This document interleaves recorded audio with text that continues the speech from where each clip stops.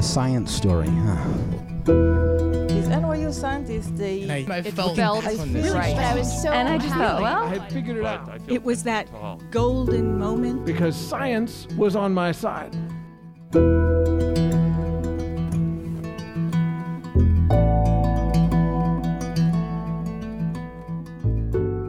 Hello, everybody. Welcome to the Story Collider, where we bring you true personal stories about science. I am your host, Erin Barker, and this week we're presenting stories about coincidences. Our first story is from Gary Bremen. It was recorded in December 2019 at Open Stage Theater in Miami, Florida. This show is part of a workshop presented in collaboration with the Tiffany & Co. Foundation. The theme that night was Oceans.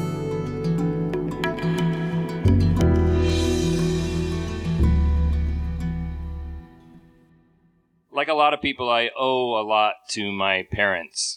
They gave me a sense of exploration. They gave me a desire to learn, and I got a love for the ocean from them as well. My mom was not a science person, but she supported my sciencey ways. And she was also really, really frugal. So when I saw this ad for this kit to make crystals, I said I wanted the kit, and she said, "Oh, no, we'll make crystals." And she went into the cabinet up above the stove and got the box of salt down and mixed it into a glass of water, and we stirred it all up till it was all dissolved, and we put it into a pie pan, and we put the pie pan out on the patio. And over the next several days, we watched as the water evaporated, and I had these giant salt crystals in there. I thought that was super cool. And I scooped them all up and put them in a little glass jar, which I took with me to school to show off that I made crystals at home. And I'm not sure, but I bet I could probably still find that jar of crystals in the back of my closet somewhere because I just couldn't bear to throw it out. She was very artsy. So she couldn't always help with the science fair projects, but they really looked great. The honeybee project was black and yellow. The water project was complementary shades of blue and whatnot. So I picked up a lot from her, and I guess it was the first time that I really saw this really important marriage between science and art and how they go together. My dad was a sailmaker, and he spent a lot of time on Watson Island in the middle of Biscayne Bay because that's where all the sailors were. And so I was there too. Dad was a champion sailor, and my brother was a champion sailor, and my other brother was a champion sailor, and all their friends were champion sailors, and I was not. I took the lessons, but I didn't want to. And they said, "Oh, your brothers didn't want to either. Go ahead, take the lessons." So I took the lessons. I used to hide behind trees so I didn't have to go sailing. And I really, really sucked at it. There was a time I could take you to Watson Island and the little shed where all the prams that we learned to sail in were kept, and I could show you 3 individual prams with holes in the fiberglass that I personally had put there by crashing into them. Where I really wanted to be was back on shore. I wanted to be back on shore poking at the seagrass clumps that had washed in and flipping over the rocks and putting crabs and snails in little containers and things like that. And sometimes when I was doing that, walking along the shoreline, I would find some cool stuff. I would find a sea urchin test or a Janthena shell. Let's throw that out there. And sometimes I would find seeds from far off places. And sometimes it was like the little tiny hamburger seed that's just about that big, looks just like a little hamburger, comes from equatorial regions around the world and come washing in here in South Florida.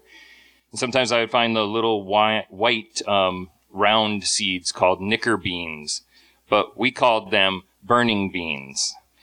And I later learned that people in the Caribbean would call them hot rocks. And I thought it's kind of cool that kids in different places called them similar things, because when you take those and you rub them on your jeans or the carpet, they build up frictional heat, and they hold that frictional heat, which you use to burn your friends.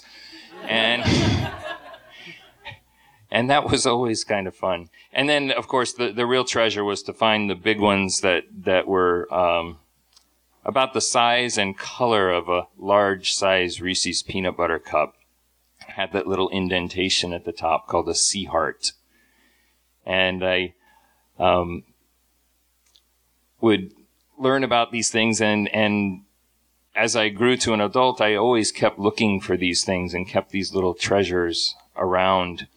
And when I became a ranger at Biscayne National Park, I started to really learn about these things. And what I learned about the sea heart is that it came from the Amazon and Orinoco River valleys in South America. It was from the largest legume in the world.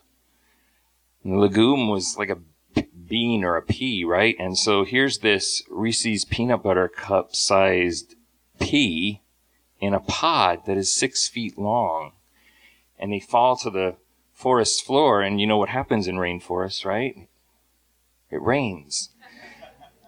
And when those rivers flood up, those seeds start to float that had fallen to the forest floor, and they float down the river, and they float out to the sea, and they wash in Miami, and in the Carolinas, and in Scotland, and in Ireland, and England, and Portugal, and they're traveling all the way around. And there's all kinds of folklore associated with them. People would cut them crosswise and make little lockets out of them. They would cut the top off and hinge the top and make a little snuff box. People who spent time on boats would carry them with the idea that this thing that had traveled so far landed safely on shore. And if you carried one with you, then you too would land safely wherever you were going. And so I started carrying a sea heart with me 25 years ago.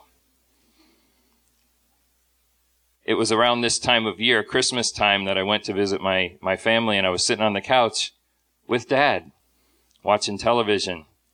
And I pulled that sea heart out, as I often do, and I rolled it around in my hands. And I kept seeing him kind of making these furtive glances over to the side as I'm rolling it around. And he finally says, "What are you doing over there? It's driving me crazy."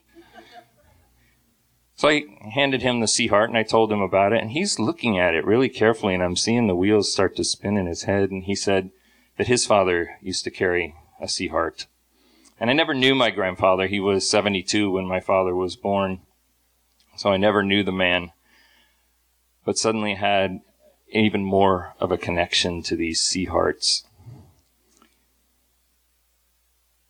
And so I'm standing next to Dad a few years ago at the funeral home. And I had long since given up on all those ideas I learned in Catholic school about better places and heavens and things like that. But there's something about losing someone close to you that makes you hearken back to all that stuff. And I reached into my pocket, and I thought maybe Dad needed that sea heart for his journey. And so I left it with him. In the next days, I cried a lot. I ran a lot. Exercise kind of helps me get through things. Sometimes I cried and ran.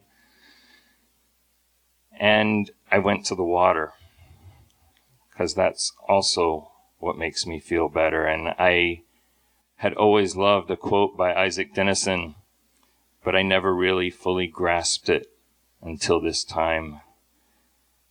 The cure for anything is salt water, sweat, tears, or the sea. A few days later, trying to get back into the routine of things, I was back at work, and I was going to do a program. And it was a program where I usually use the sea heart, and I reached into my pocket, and it wasn't there. So I quick grabbed a different program and did a walk along the shoreline of Biscayne Bay. And it was good to be into the routine. Like I said, it was good to be outside by the water. I'm walking back from this program, and we have this little low wall next to the water, and I look ahead, and there's something sitting on the wall, and I get up to it, and there's a sea heart sitting on the wall. And if you know much about sea hearts, they wash in on the ocean side. They're not really much found in Biscayne Bay, certainly not sitting on top of a wall. Yet there it was. And I grabbed it and put it in my pocket. And about 2 years later, I was in the same room standing next to Mom. And I felt compelled to do the same thing, and I gave her that sea heart. And in the next days, I cried and I exercised, and I went finally 2 days after her funeral to the water. And I sat on Fort Lauderdale Beach, and I watched the sky turn from purple to pink to orange as the sun rose. And I'm sitting there amongst all this sargassum and seagrass and the things that I had always grown up around, and the rhythm of the waves washing all this stuff in. And that rhythm's interrupted by this rumbling sound coming from down the beach over here. And I look and I see this big tractor coming along with the beach sweeper behind it, scooping up all the icky stuff that you want to get off the beach, all the stuff that I find fascinating. But I got to get out of the way. So I roll over on my hip and push up onto the sand through all this sargassum. And about a foot away from me is this nice round, almost perfectly round opening in the mounds of seagrass, and the sand is perfectly smooth, and smack dab in the middle is another sea heart. I'm a really lucky guy. I get to work in the largest marine park in the national park system, and I've done so for 30 years. Even when I'm inside, the windows look out over the very same body of water where I fell in love with the ocean so many years earlier. But even when I can't be by the ocean, I know that all I have to do is reach into my pocket, and I'm instantly in touch with so many of the things that ground me.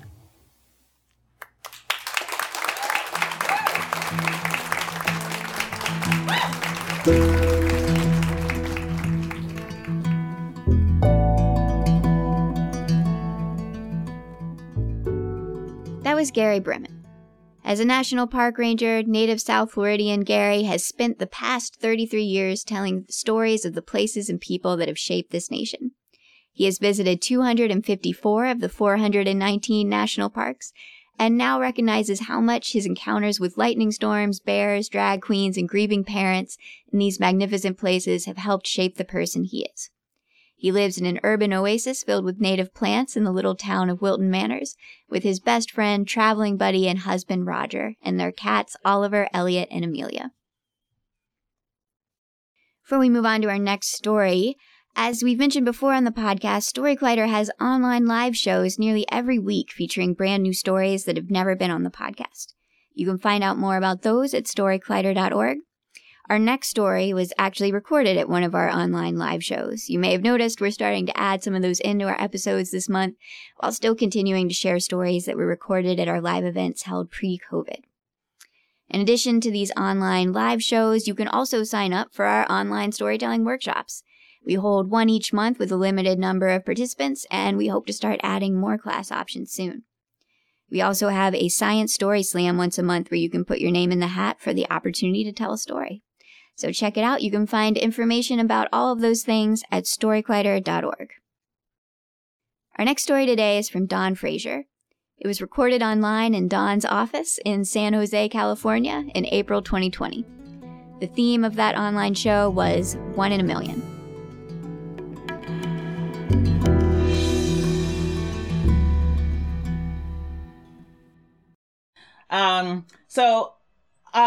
I don't exactly remember the first time that I remember being a twin, but I do remember the first time about hearing about the story of our name.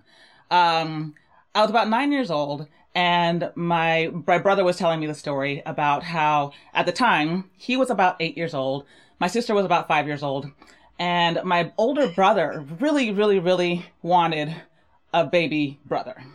And my sister wanted a baby sister. And so my parents were like, well, all you have to do is pray, pray for the gender and be really good, be really obedient. And most likely you are going to get that gender of child. So my brother would be like, walking on the street praying, talking about like he's going to clean the hedges on the lawn. He's going to clean the bathroom.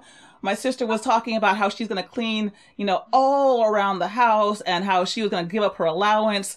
And they would just go back and forth and back and forth, for months, in this era that we lovingly now know as like the prayer wars, right? So about 9 months into this, on June 29th of an undisclosed year, pop out me and my twin brother. Now, the thing about us coming at the time that we did was not only did my mom know that she was having twins and didn't tell her children, but she also didn't tell her husband, my dad, that she was having twins. But she knew that she was having twins because twins run in our family, along with Anne and Anthony, there's Eric and Erica. So she knew that twins were in the family. But by the time that my dad got to the hospital, he was in shock. Like, there's twins. And right away when we were presented, they put around my wrist baby A, and they put around my brother's wrist baby B. Because true to twins, we were a little bit premature. And I came out first and my brother came out second. And so my parents come from Trinidad and Tobago. My mom looked down at me and my little wrist and she said, "But wait, you can't name my baby A or baby B, And so they didn't know what to do. And so she's like, "This one was born at dawn, so name her Dawn." And then my dad was like, "Yeah, and he was born right after, so name him Dwayne, because it kind of rhymes, right?" So that's how we ended up with our names, Dawn and Dwayne. And when my siblings showed up at the hospital, they were like, "There's a boy and a girl. Like, which one of us won? Which one of us won the prayer wars?" And my mom was like, "You both win." And their minds were blown. They were just like, "Oh my God, this is amazing, a boy and a girl." And so everyone's dream come true. And so to this day, my brother still claims that, he's responsible for me and my twin brother being twins. Whereas I just think it's science, but whatever.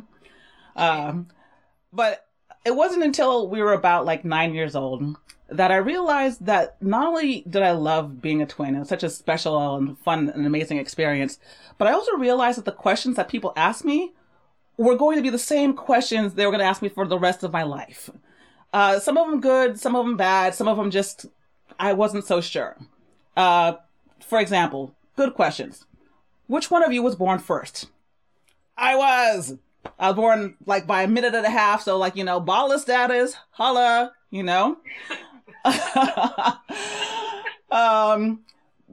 Not so great question. Are you and your twin brother identical? No, we're not. We're fraternal. 2 eggs, 2 strategies to become birth at the same time. We're not identical. No, not a good question. And the complicated question, can you all read each other's minds? And sometimes I just didn't know how to answer this question because unlike a lot of twins, whereas like the other twins I knew in my area, like Donna and Diana, who were also in our high school, who, went to the same classes, I was in general education and Dwayne was in special education. Because when we were born, I was born healthy and everything was fine. Whereas my twin brother Dwayne, he was born with an extra chromosome on the 21st chromosome, meaning he has Down syndrome. And so this question about like reading his mind, I never really knew how to answer it, or like how much detail do I need to go into, or do I even really represent other twins? I don't even know. But I wanted to know, like, what was the experience like for other twins out there? I didn't know any other twins that had only one with special needs. So at around the age of 14, I founded the internet. I didn't find the internet, but the internet found me. And I went on it one day, on AOL, it was like, dial up. And I just wanted to find other people who were like me. So I went on to the browser and I typed in, I wasn't so sure what I was looking for, but I put in like twins where only one of them has Down syndrome, you know? And my first thing that popped up on my browser was this article. It was in the UK. It was from the UK. And the article said the twins that are 1 in a million. And I was like, the twins that are 1 in a million? And so I read through it, and there was a story about this woman who had twins. And according to the article, they were statistically 1 in a million. And I had never thought about that before. So I went back to the browser and I just simply clarified my search. And I said, what are the chances of having twins where one has Down syndrome and one doesn't? And sure enough, there was my answer. About 1 to 4 births in every million was one that had Down syndrome, or both that have Down syndrome. And I thought, wow, like no wonder I've never met anybody else that's like me. We're like unicorns. Which was amazing, but also like really crazy and kind of intriguing. And so after this process, I figured, you know, I want to meet other people who are like me. Like, but this is before Facebook. This is before blogs. This is before like any of that kind of stuff, support groups, anything. So I started thinking like maybe I can narrow it down to like, you know, a family in the city of San Francisco. But San Francisco has like only 800,000 people, not even 1 million people. What was I going to do? Like knock on everyone's door and figure out if anyone was a twin? Like no, that wasn't going to happen. I thought about the Special Olympics where Dwayne and I would spend our Saturdays. But then again, it's the same thing. Was I going to go up to every single Special Olympics athlete and ask them if they had a twin brother or a twin sister? Like my strategy, I just had to like squash it. And I just figured, you know, I'm just probably never going to be able to have this opportunity. Until one day when I was out playing soccer with my dad, who was our soccer coach. And it was going into championship season. It was like probably the second to last game. And at our second to last game, I look over to the side as we're finishing up the scrimmage. And there are these 2 boys who are on the sidelines. And I can tell that they have Down syndrome. Both of them. And they're waving to one of my colleagues on the soccer field. And they're waving at Mary, one of the strikers. I was playing in the backfield. And I was like, Mary, who is that? And she's like, oh, those are my twin brothers. And I was like, what? You have twin brothers who have Down syndrome? And she's like, yeah. And I was like, do you know that I have a twin brother who has Down syndrome? She's like, no. I was like, I would love to like introduce them to him. She's like, well, yeah, like all of us are like, you know, those are my twins. I'm actually a triplet. And I was like, what? Like, my mind was blown. I was like, and so I started asking questions. I was like, how does that happen? She's like, well, you know, we're triplets. So one egg split and that became the 2 of them, identical twin brothers with Down syndrome. I was that 3rd egg who came out and the 3 of us are triplets. And I was like pumped because this was going to be my first person I could ask these questions of, like, you know, like, can you all read each other's minds? I mean, you know, like, do you ever feel the need to kind of protect your siblings, your brothers? Like, you know, what about your parents? Which one takes care of who and what? And I had all these questions for her. But the weekend came, we played our meet, and I introduced Dwayne to Mary's brothers, who were Martin and Marvin. And and unfortunately, that was it, because not too long afterwards, Mary and her brothers moved. And I never got a chance to really ask her these questions. And to this day, you know, 40 some odd years into life, I still haven't met another twin like myself and Dwayne. But that day when I met Mary and the triplets, you know, it gave me a little bit more hope, a little bit more of a spark that maybe, possibly, one day, I will. Thank you.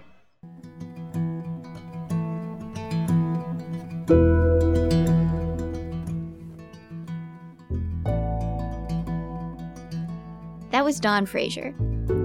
Dawn is a storyteller, public speaker, and nationally acclaimed communications coach based out of San Jose, California. She is the creator and host of Barbershop Stories, which features storytellers performing true tales in barbershops and salons around New York, and the founder and CEO of Frazier's Edge, LLC, which offers programs for businesses, nonprofits, and college students to have the opportunity to develop their leadership potential through storytelling. Dawn currently serves as a lead instructor with The Moth and was featured among some of the nation's top changemakers at TED NYC. We're so grateful to Gary and Dawn for sharing their stories with us. Story Collider is also very grateful for the support of Science Sandbox, a Simons Foundation initiative dedicated to engaging everyone with the process of science. Story Collider is led by me, Artistic Director Erin Barker, as well as Executive Director Liz Neely. We couldn't do it without help from Deputy Director Nissa Greenberg, Operations Manager Lindsay Cooper, and the rest of our amazing team. Stories featured in today's episode were from shows produced by Christine Gentry, Gastor Almonte, myself, Erin Barker, and Nissa Greenberg. The podcast is produced by our podcast team, including Jen Chen and Gwen Hogan. The theme music is by Ghost. Special thanks to Oberon and the online platform Crowdcast for hosting these shows, and to all of you for listening, whether you found us by coincidence or not. Thanks.